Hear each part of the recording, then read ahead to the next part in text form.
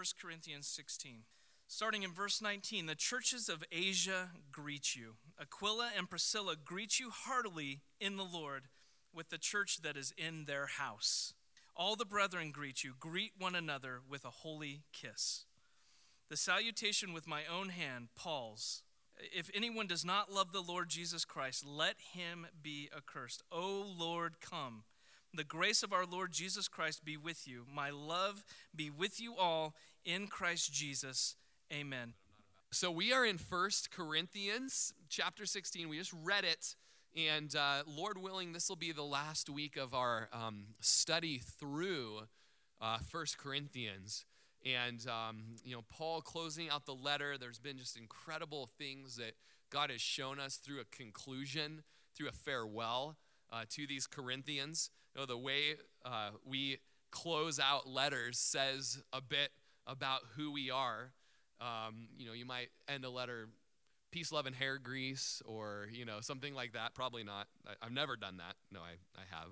Or you might end your letter, later, Hosen. That also is one. Or chow mein. Okay. Anyways, don't close out your emails that way. But Paul himself had ways that he would close out his letters. He had ways that he would just encourage and exhort and correct. And he's going to do that today. We're going to see that in his letter. Now, 2 weeks ago, we studied the household of Stephanas, that they were a home that was given over to the ministry of the saints. You remember the King James version of that translation, how it says they were addicted to the ministry of the saints. They were a group of people, they were a family, Stephanas' home, who were noteworthy for their conversion. They were the first group to believe in the region of Achaia, which is we have a little bit of a map here on our graphic for this book, and kind of this region around Corinth and over across the sea is this region of Achaia. And the first people to believe were this Stephanas' household. And they were not only people who had been known by their conversion, but they were people who were known by their devotion to the Lord. Because they had willingly volunteered and addicted themselves to be poured out on the sacrifice and service of the faith of the saints, they were told. Paul told the Corinthians that they needed to submit to this household and to anybody else who was serving the Lord in such a manner. There needed to be a deference and a preference towards individual that were serving in such a way. This family of Stephanas' household had visited Paul in Ephesus, and Paul says they supplied to me refreshment. They supplied refreshment that the Corinthian church was not able to supply. And that when they brought this letter back from Paul, that the Corinthians would be refreshed as well. Now here in our text today in verse 19, we're going to take another household, another family called Aquila and Priscilla, and we're going to examine this famous couple from verse 19, and we're going to, if you'll allow me, we're going to detour a little bit and go through some other scriptures to see how this household was an incredible ministry team, much like the household of Stephanas. This is a husband and wife team that would be diligent to work for the Lord, diligent to labor, diligent to instruct other people in truth, to lay down their lives for their brothers and for the gospel's sake. This is a husband and wife team, a family that was very close to the heart of Paul, close in friendship with the apostle, this married couple, Aquila and Priscilla. Now, we can learn something about Paul from this couple, and these scriptures will show us that Paul was actually a friend maker as much as he was a soul winner. He didn't try to live an isolated life as many people from the monastic life choice. They kind of go off and live out till the Lord comes in the mountains by themselves. That's not how Paul did it. Paul had friends in the Lord, and he appreciated these friends. They were friends that were big helps to him personally. And as you read the story of missionaries and Christian biographies, something that I've been doing more and more lately, reading of missionaries, reading currently John Patton's missionary biography, autobiography actually. And as I read those, I'll post them on Facebook so that you guys can kind of go along with me. They're wonderful reads, but something that you see in these stories is that they were men and women who made friends, men and women of friendships. And in this case, how wonderful it is to see a husband and wife, Aquila and Priscilla, serve the Lord together in sync, or if you're from my generation, in sync. No, that's nobody here is from, nobody gets that. Okay. Serving in ministry, all out given to the ministry with reckless abandon. And we see that this isn't just an isolated couple, that this is actually standard for the Christianity of all ages, that this is not just radical Christianity, it's normal Christianity to be a husband-wife family unit that serves the Lord together. So we have this example from Aquila and Priscilla, and let's look in verse 19. The churches of Asia greet you. And can I just pause for a second, getting off Aquila and Priscilla for 1 second? How awesome that there's not just like a church, there are churches in Asia, just a matter of decades after Jesus was walking on the earth, who are greeting churches. How wonderful to have these love relationships among various congregations. And how wonderful that tonight we're going to be getting together with a couple different congregations from this city, and we're setting aside our differences that are non-essentials, and we're coming together under the banner of Jesus Christ, the Son of God, who's resurrected from the dead, and we're going to worship him tonight in spirit and in truth. We encourage you to make the cost tonight of your whatever Sunday evenings normally look like, and come worship together with us and bring glory to the Lord as a community in Prineville. But these churches in Asia, in Acts 18, we have the story of Corinth and how they came to know the Lord, this city. But then we have Acts chapter 19, where Paul goes on into the region of Asia and Asia Minor, and the whole world is turned upside down by the gospel. All Asia will eventually hear the gospel. And the churches of Asia would greet the Corinthians, and we know in Revelation who 7 of those churches are. Chapters 2 and 3 of Revelation, these are the churches that Jesus writes some encouraging words to, some corrective words, and he gives an idea of the plan of the end. But these churches would greet the Corinthians. Then we have this couple, Aquila and Priscilla. They greet you heartily in the Lord. I like that. Hearty greeting. Reminds me of like some kind of canned stew or something, hearty. Yeah, Nope. Okay. Hearty greetings. That this couple would give these deep and earnest greetings to a whole church in Corinth. The church, the place where they perhaps came to know Christ, where they for sure came to know the Apostle Paul, and they watched that church be birthed, and they say, man, we greet you heartily in the Lord. And then that's at least a two-handed handshake. That's at least hey, maybe even a hug, dare I say. Perhaps later on in the chapter, a holy kiss. I don't know, right? Paul says to do it. But Aquila and Priscilla are like, hey, what's up? We love you. We're praying for you. We thank our God upon every remembrance of you. And let's just go back there in history to Acts chapter 18, verses 1 through 4, where we see Paul departing from Athens, where, he preached on Mars Hill, an incredible message, wasn't exactly received by them, was received by some, but he went south to Corinth. And he found a certain Jew named Aquila, born in Pontus, who had recently come from Italy, and with his wife Priscilla, because Claudius had commanded all the Jews to depart from Rome, and he came to them. So we have Aquila, who is originally from Pontus, which is the region of the shores of the Black Sea. Perhaps he met his wife there. We don't really know. Or maybe he met Priscilla in Rome. But he found himself in Rome with his wife.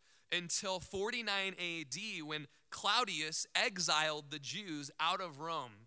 In an act of anti-Semitism and some conflict that the Jews were bringing, he expelled the Jews from Rome. He had a hatred for the Jews that spread them throughout the whole world. And we end up seeing that God used what Claudius wanted to use for evil for the furtherance of his purposes. God always does that.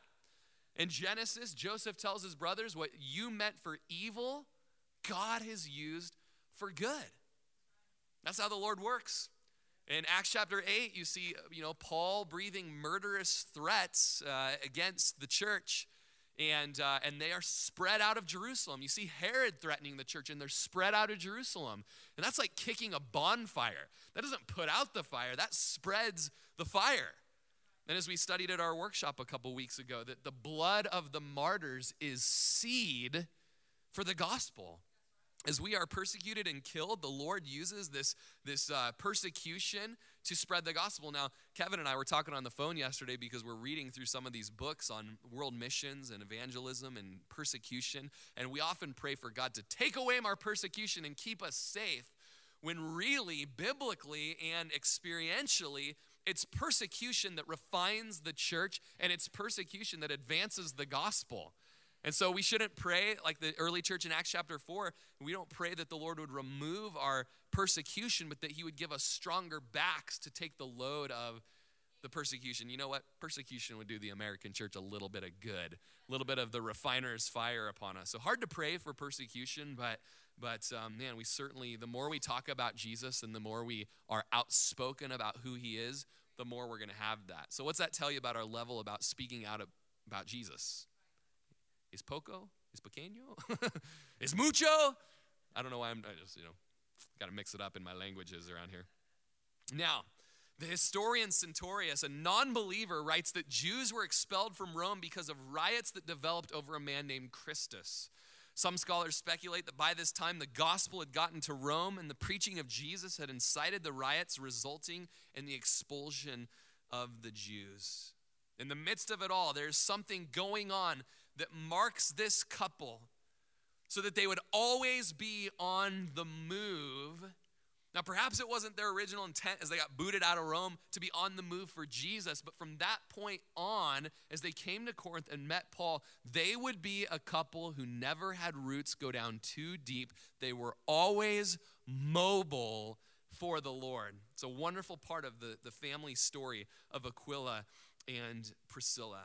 Now, the story there in Acts chapter 18 of their meeting of Paul, it says, so because Paul was of the same trade, he stayed with them and worked, for by occupation they were tent makers, and he reasoned in the synagogue every Sabbath and persuaded both Jews and Greeks. Now, we don't know if, Paul met them and preached the gospel to them, or if they were already believers that were, working on their tents, and here comes this Jewish evangelist up to them, and they strike up a friendship, and they happen to have a mutual vocation, and so that friendship starts. We don't know, but as Jameson, Fawcett, and Brown say, the Christian friendship now first formed, continued warm and unbroken, and the highest testimony is once and again borne to them by the apostle.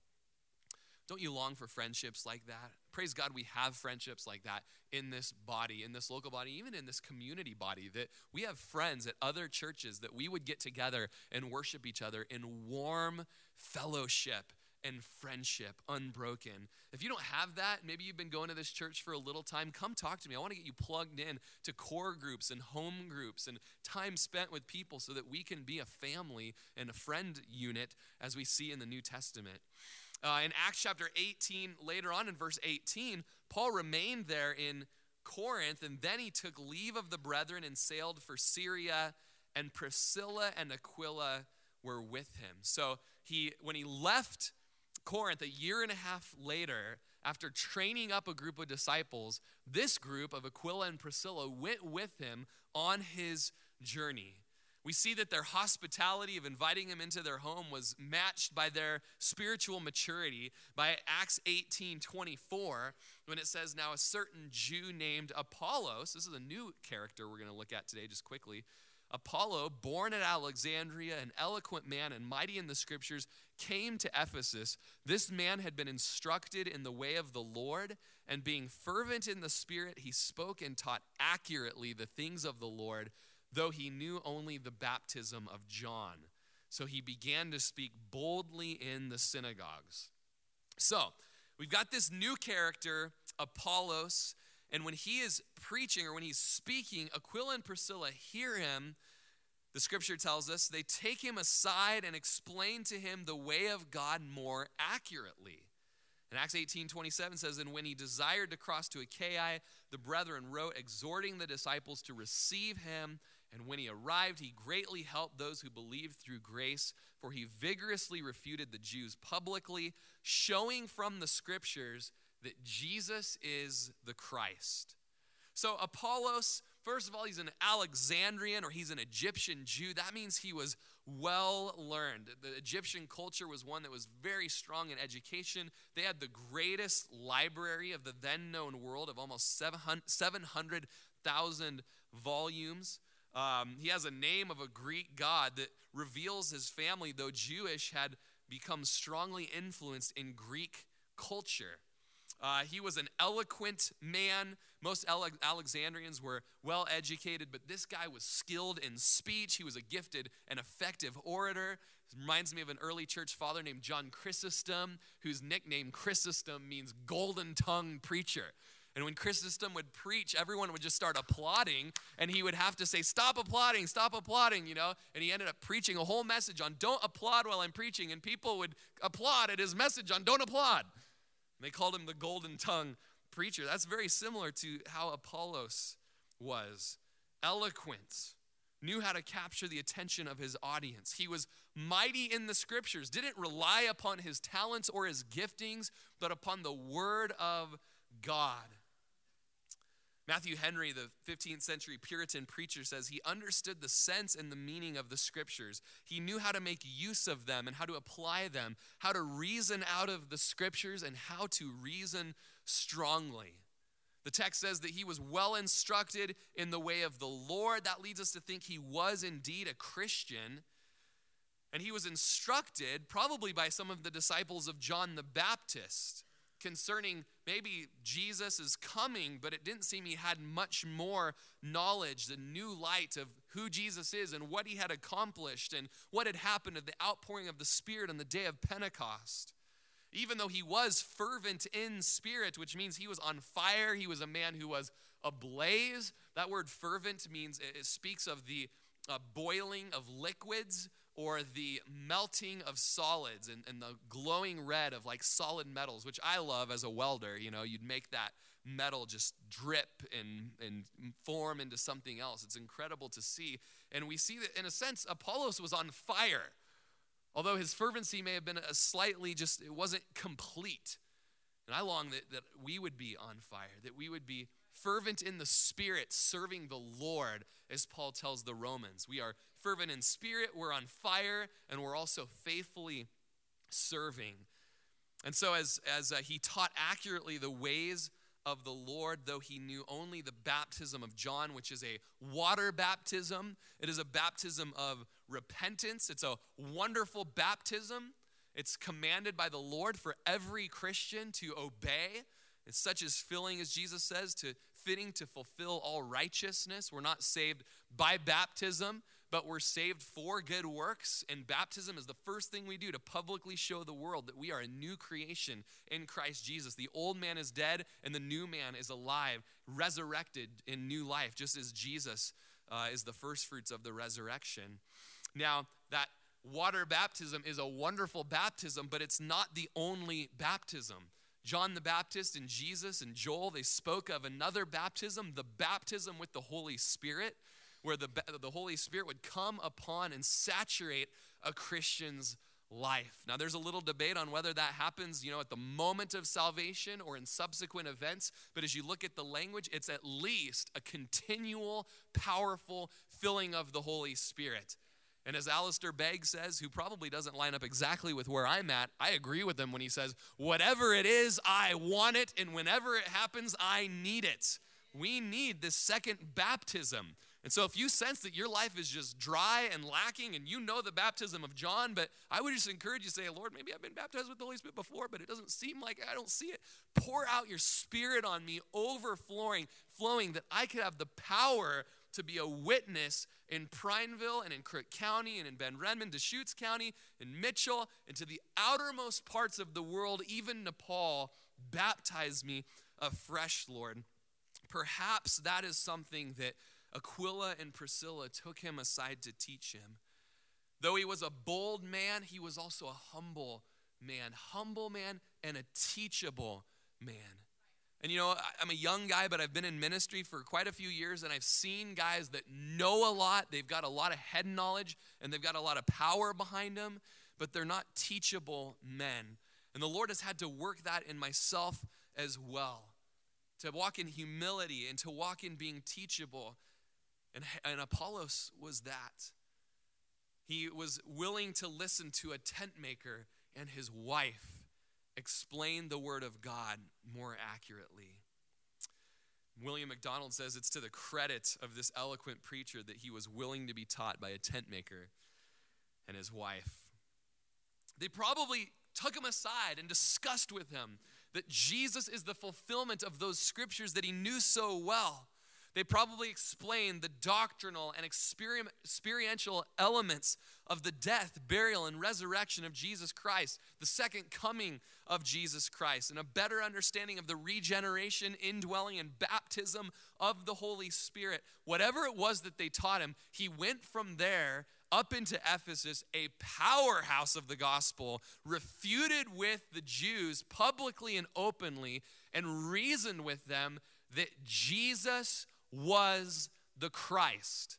And it seems that part was missing from his previous messages. Perhaps they showed him more accurately. Like, John the Baptist was preaching, there's one coming after me who's mightier than I, whose sandal straps I'm not willing to unloose. And Apollos is like, booyah, I got to go tell people that. And so he's over there telling people that. And then Aquila and Priscilla are like, bro, you're preaching the gospel, but guess who the fulfillment of it is? He came, and he lived, and he died, and he rose again, and he sent the helper, the comforter, the parakletos to come alongside and to empower you to be a witness to all the nations. And then he went boldly and preached Jesus. We see that they sent with him letters of recommendation. Now, I want you to notice something here about Aquila and Priscilla and their life. That after being with Paul for about a year and a half, they are now able to tell others about Jesus. Something we didn't read in our Acts 18 text was that they had gone with Paul, but then Paul left them in the region of Ephesus. A year and a half after probably being saved, a year and a half after being disciples, they were well equipped enough to begin doing the work of the ministry, to be left behind and trusted with principles of the faith, with the good news of the gospel. And they preached it. After people have been around you, are they mighty in the Lord? Are they going deeper in Christ? Are they ministering to others? After you've been discipled for a year and a half or 2 years, will you be ready to teach others the way of the Lord? And if I can, I'm going to do a little bit of shameless plugging right now for next year's Equip School of Ministry. How incredible. Maybe we don't realize as a church how wonderful it is we can give glory to God that our church has just had its first year of students go through the Equip School of Ministry so that they can be sent out and effectively minister the gospel, not only in fervency, but in truth. They know doctrine, they know theology, they know the Word of God, they know the Old Testament. That's happened in our church. Do you know that? It's awesome. Praise God. So the Lord is moving that we would have our Wednesday nights now, corporate gatherings, be this hybrid of Pulse and Bible study, all right? That's going to be starting the first Wednesday night in July. But in the fall, Thursday nights will now be the next season of Equip School of Ministry. And this time it is open to the whole body to be a part of. But it's going to be a school. It's going to be a commitment. It's going to be something that it's like school. You got to be there. You got to finish strong. You're going to be equipped. And it doesn't just end with you getting a whole bunch of head knowledge and puffing up. It's going to be you being placed into key ministry places, being sent out perhaps into the mission field or into church planting, whatever the Holy Spirit would direct. But we're going to be doing that in the fall again. And so I encourage you, single people as well or whoever, but especially Aquila and Priscilla, who spent a year and a half in Paul's Equip School of Corinth, that you would come with your wives and that you would come with your husbands and you would be faithful to be taught the word so that you could go out and minister it. That you would maybe make that your date night of the week. That Thursday night, me and my wife, we have a babysitter and we go faithfully. We're students at the School of Ministry. We're being equipped for the work of the ministry. And so be praying about that. In a little bit's time, we'll have sign-up sheets about that. But as we're looking at Aquila and Priscilla and their discipleship and how they were sent out and entrusted with missions, you, husbands and wives, pray about coming and being a part of this. Doesn't matter if you're young married, if you got young kids, if you're, seasoned veterans, come and be a part of our Thursday night Equip School of Ministry this fall. But how wonderful, how beautiful, how precious to see a husband and wife team serving the Lord together, coupled together in their efforts. I am so blessed. I remember when I first started dating Lindsay, it was like when we first started dating, and it was like, okay, this is actually dating. We're not just friends, I just remember driving away I'm going to marry that girl. And I was so determined and purposed, it was going to happen, and it did happen. But just God's grace and his sovereignty, that could have just totally been botched, and it could have been the person that wouldn't have complimented me in ministry. And God has brought alongside me a helpmeet and a woman who is zealously a Priscilla, someone who is serving the Lord. And how wonderful to see that not only in me and my wife, but in husbands and wives throughout our church. It's a history of my discipleship that husbands and wives would be poured into me. Here in our church, in the children's ministry, we have husbands and wives that are teaching children together as a team. We have a need for marriage ministry in this church, that husbands and wives would be counseling and equipping couples to be married if they're engaged. In the custodial ministry, we have husbands and wives that come down, and their Saturday afternoon is scrubbing stains down here and vacuuming the church. In the worship ministry, we have Scott and Tammy, husbands and wives that are worshiping the Lord together. And I love what one man said, the work of the gospel is sustained by Priscillas and Aquillas. I would not be here today if it weren't for the husband and wife teams, the Mark and Shauna Troncalis, the Ken and Audrey Odegaards, the Rob and Susie Verdines, these people that have taken me under their wing and have discipled me and opened up their home to me. What a blessing that we have that in our church. We have the Ron and Gales and the Frank and Lorettas and the Aarons and Stephanies and the Johns and Nickies and Deans and Cheryls and Ken and Paula Curvins and Dustin and Jacqueline, newly walking with the Lord over the last year, but they're serving in the children's ministry together. Husbands and wives pouring themselves out, that is what they do for entertainment.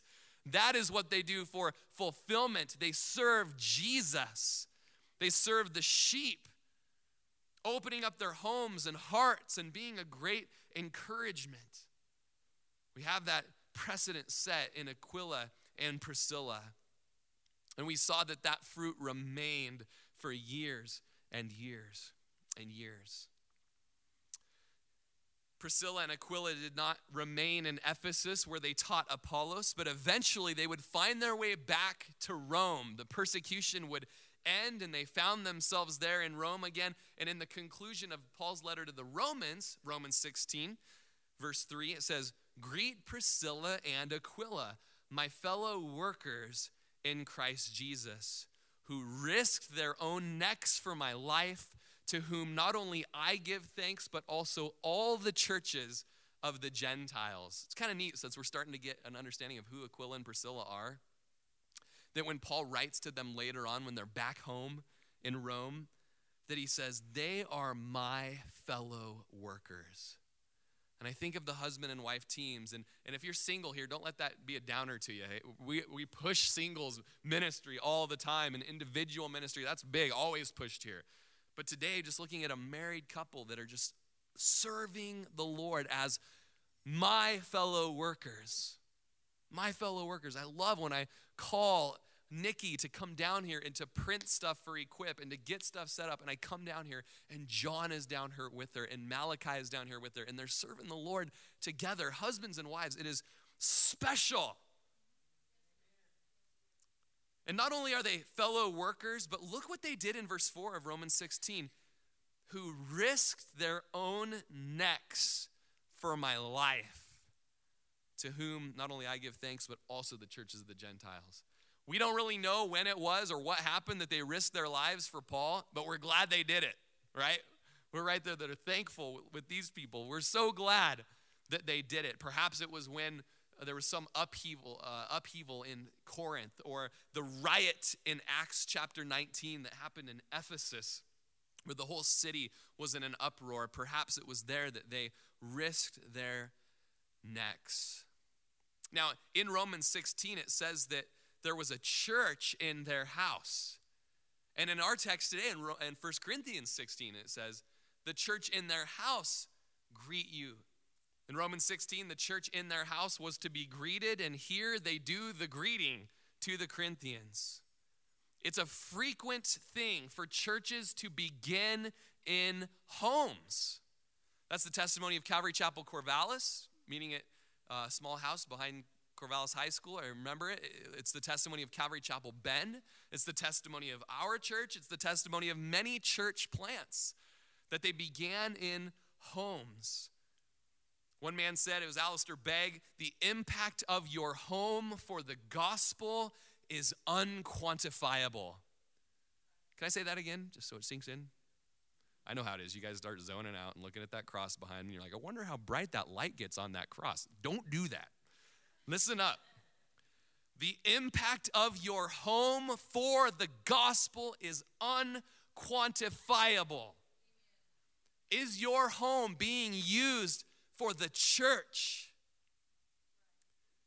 When we read Colossians 4:15, there was a man named Nymphus, and he had a church in his house. Philemon had a church in his house. Now, perhaps this spoke of a congregation of Christians that used the home as a meeting place, a house that was blessed like Obed-Edom's house in the Old Testament as they housed the ark. The early church often met in houses because they had few meeting places, and up until the 3rd century, that was the structure where a lot of worship times took place, house to house, as Acts chapter 2 tells us. A commentator named Morris says that the moderately well-to-do household had a common room that could hold about 30 people comfortably. And so perhaps it was like this house church taking place there. Others, like John Calvin and Matthew Henry, said that perhaps this house church was no more than a religious, pious, well-governed family that kept up the worship of God. And then he writes this: religion in the power of it reigning in a family will turn a house into a church. Are you walking with Jesus as a family, as Stephanos' household did, as Aquila and Priscilla?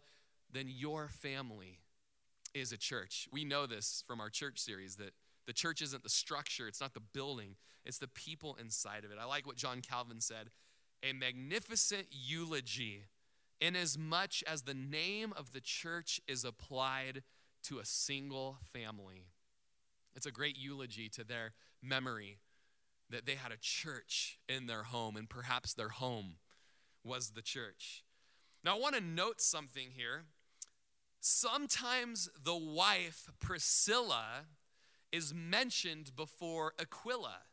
6 times in the New Testament, Priscilla and Aquila are mentioned, and 4 of those times, that's like 2/3, I don't know.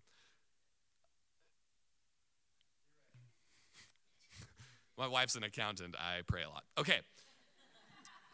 So 2/3 of those times, Priscilla, the female, the wife, is mentioned first. This has led some to believe that Priscilla was the more obviously spiritually gifted. As Jamieson, Fawcett, and Brown write in their commentary, in what appears to be the true reading of this verse, Priscilla is put before Aquila. She being probably the more intelligent and devoted of the two. Matthew Henry writes, the good wife of the family was so very eminent and forward in religion, so eminent that she is often named first. A virtuous woman that looks well to the ways of her household may do much towards the advancement of religion in a family. How about you, moms? How about you, wives? Are you Priscillas? Are you zealously and earnestly following after the Lord, teaching your children? If the husband is away, that doesn't mean the devotion life is stopped in the home. You are teaching and admonishing your children, bringing them up into the truths of the Lord. There are times when the wife does seem to be more visibly gifted. The word seems to show that, and experience seems to show that. Perhaps this wife would have the better memory, have the time to be involved throughout the day. Perhaps it's these wives that show creativity and fervor for the Lord. That's wonderful. But that does not negate the order of leadership that God has created within the genders. It's just gift distribution. The Holy Spirit distributes the gifts as he wills. Now, this is also not to say that the husband can just sit in the back seat and merely go along for the ride, as many husbands do in this church. Just because Priscilla was fervently on fire and her name is mentioned 2/3 of the time more, doesn't give the precedent for husbands to be slackers and let their wives lead the home spiritually. The fact is, just because your wife seems more visibly gifted or has had more time to be plugged in, even Aquila was not hindered in being united in ministry with his wife. They both were going 100% all out for Jesus. How great that more than once in Scripture, Aquila and Priscilla's home group is mentioned. Imagine in the chronicles of history, the Stauffer home group. You know the Stauffers? Right there. They have a home group in their home, and they cook very well at it, so you might want to go to that one. They might be full, I don't know. But then in the chronicles of history, the Stauffers, Troy and Becky, and their family, Ian and Chloe, that these 4 people advanced the gospel through their home church, through their house church. Now, another time in Scripture, 2 Timothy 4:19, this is Paul's last letter before he's beheaded, and he says, greet Prisca and Aquila. It's kind of a shortened form for Priscilla. Greet Prisca and Aquila. He sends greetings to the couple by way of Timothy in Ephesus, which tells us that they had moved back again from Rome to Ephesus. How many couples today would move as often as Priscilla and Aquila did just to be able to serve the Lord better? And whenever they moved, they had to pick up their tent-making business. They would lose their clients, and they would go across the sea. People with this kind of dedication and sacrifice are not easy to find, but they are great assets to the local church. And I believe that as the Holy Spirit is doing a move in our church of sending us out to the unreached people groups and to the nations, that God is going to raise up families to be sent out. That's what we're praying for. And you know what? We want to send our best. We want to send our best to be missionaries and our best to be church planters, to have churches in their homes. Those of you that are signed up for missions trips, I just want you to start praying that your life would be a blank check to the Lord, because many people I know go on their first missions journey and they're called to mission work. They can't get Brazil out of their mind. They must go back. They must give everything they have to go and preach the gospel along the Amazon.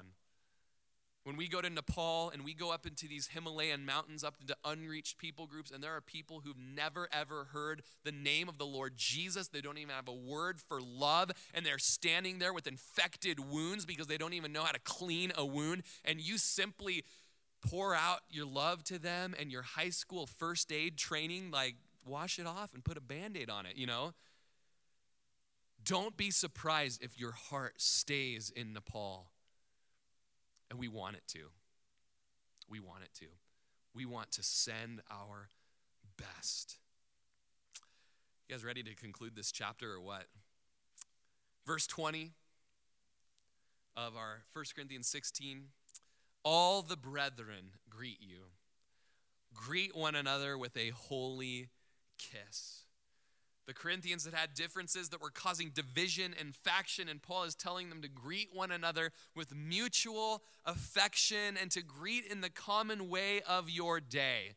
Everyone was kissing as a greeting, but because they were holy, that made it a holy kiss.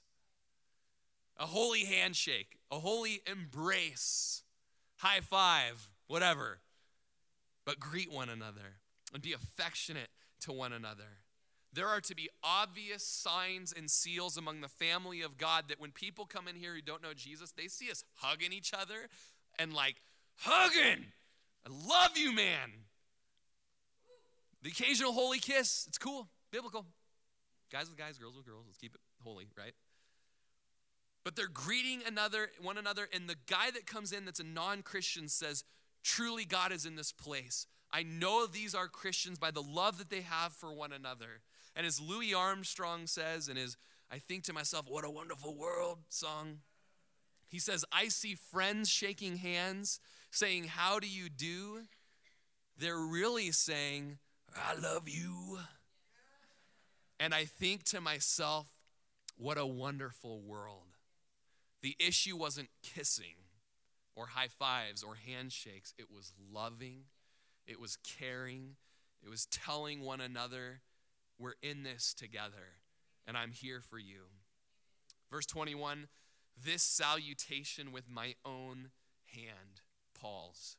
Paul would often dictate his letters to a scribe, probably Sosthenes, as is shown in the beginning of this book. And then he would finish off the conclusion by himself with poor handwriting at that. In Galatians chapter 6, he says, see with what large letters I have written to you with my own hand.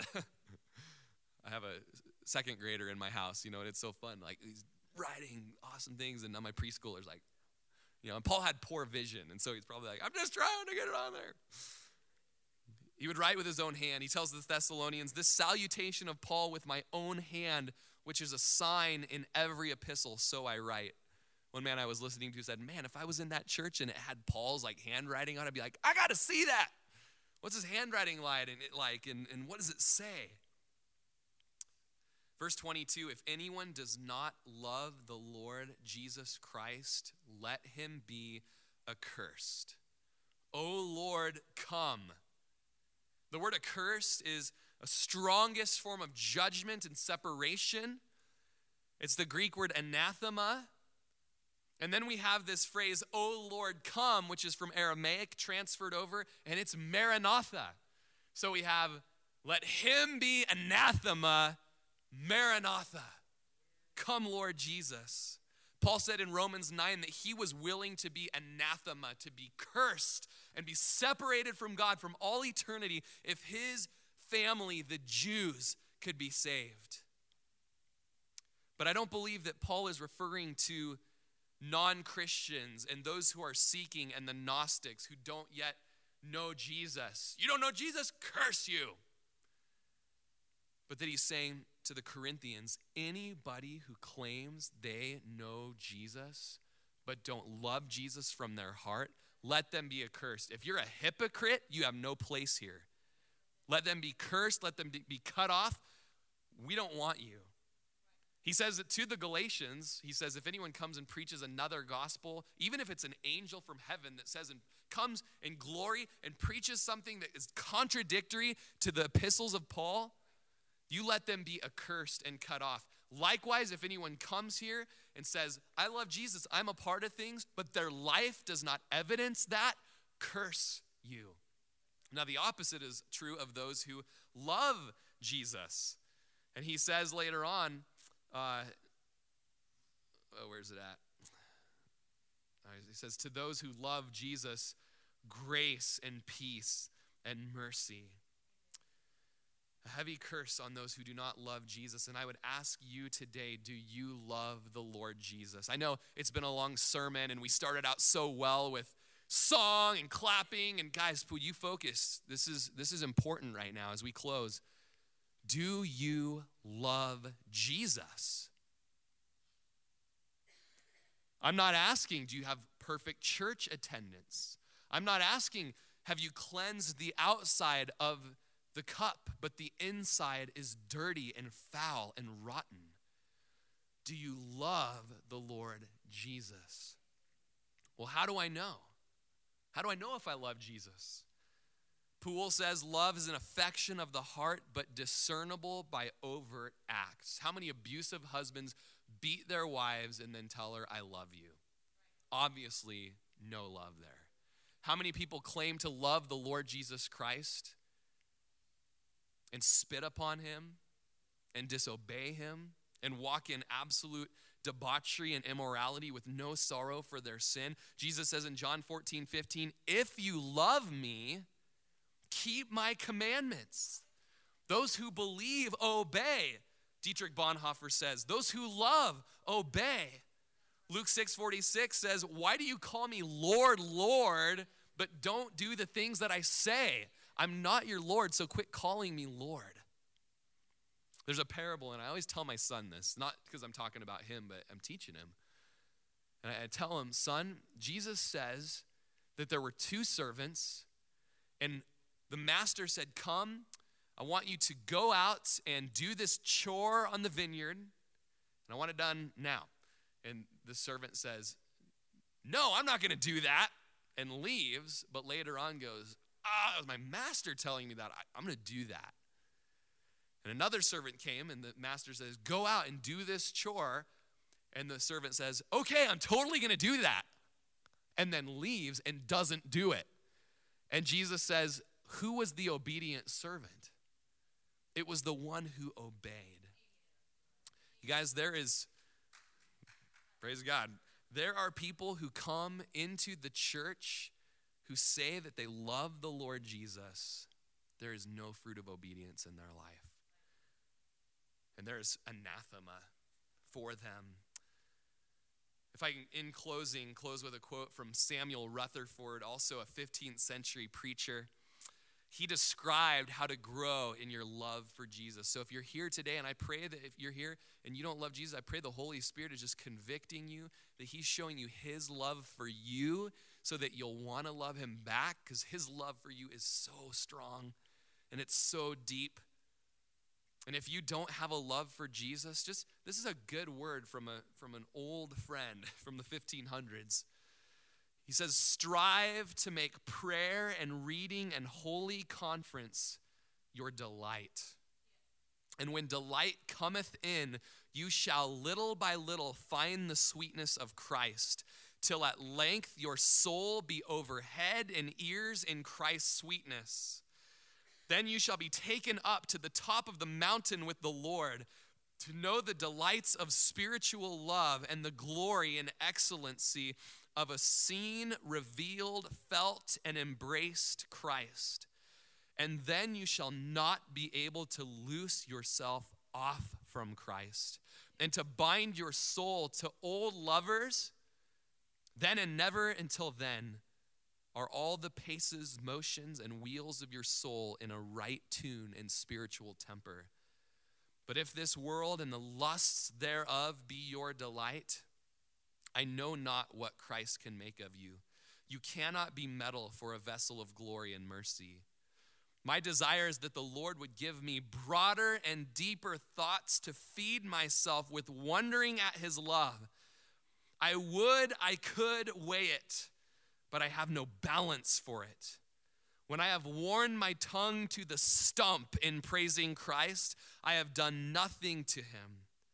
What remains then but that my debt to the love of Christ lie unpaid for all eternity?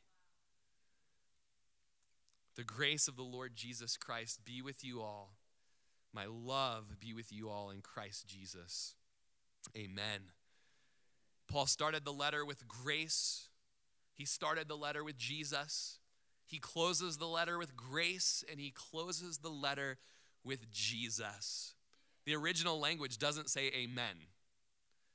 It closes, my love be with you all in Christ Jesus.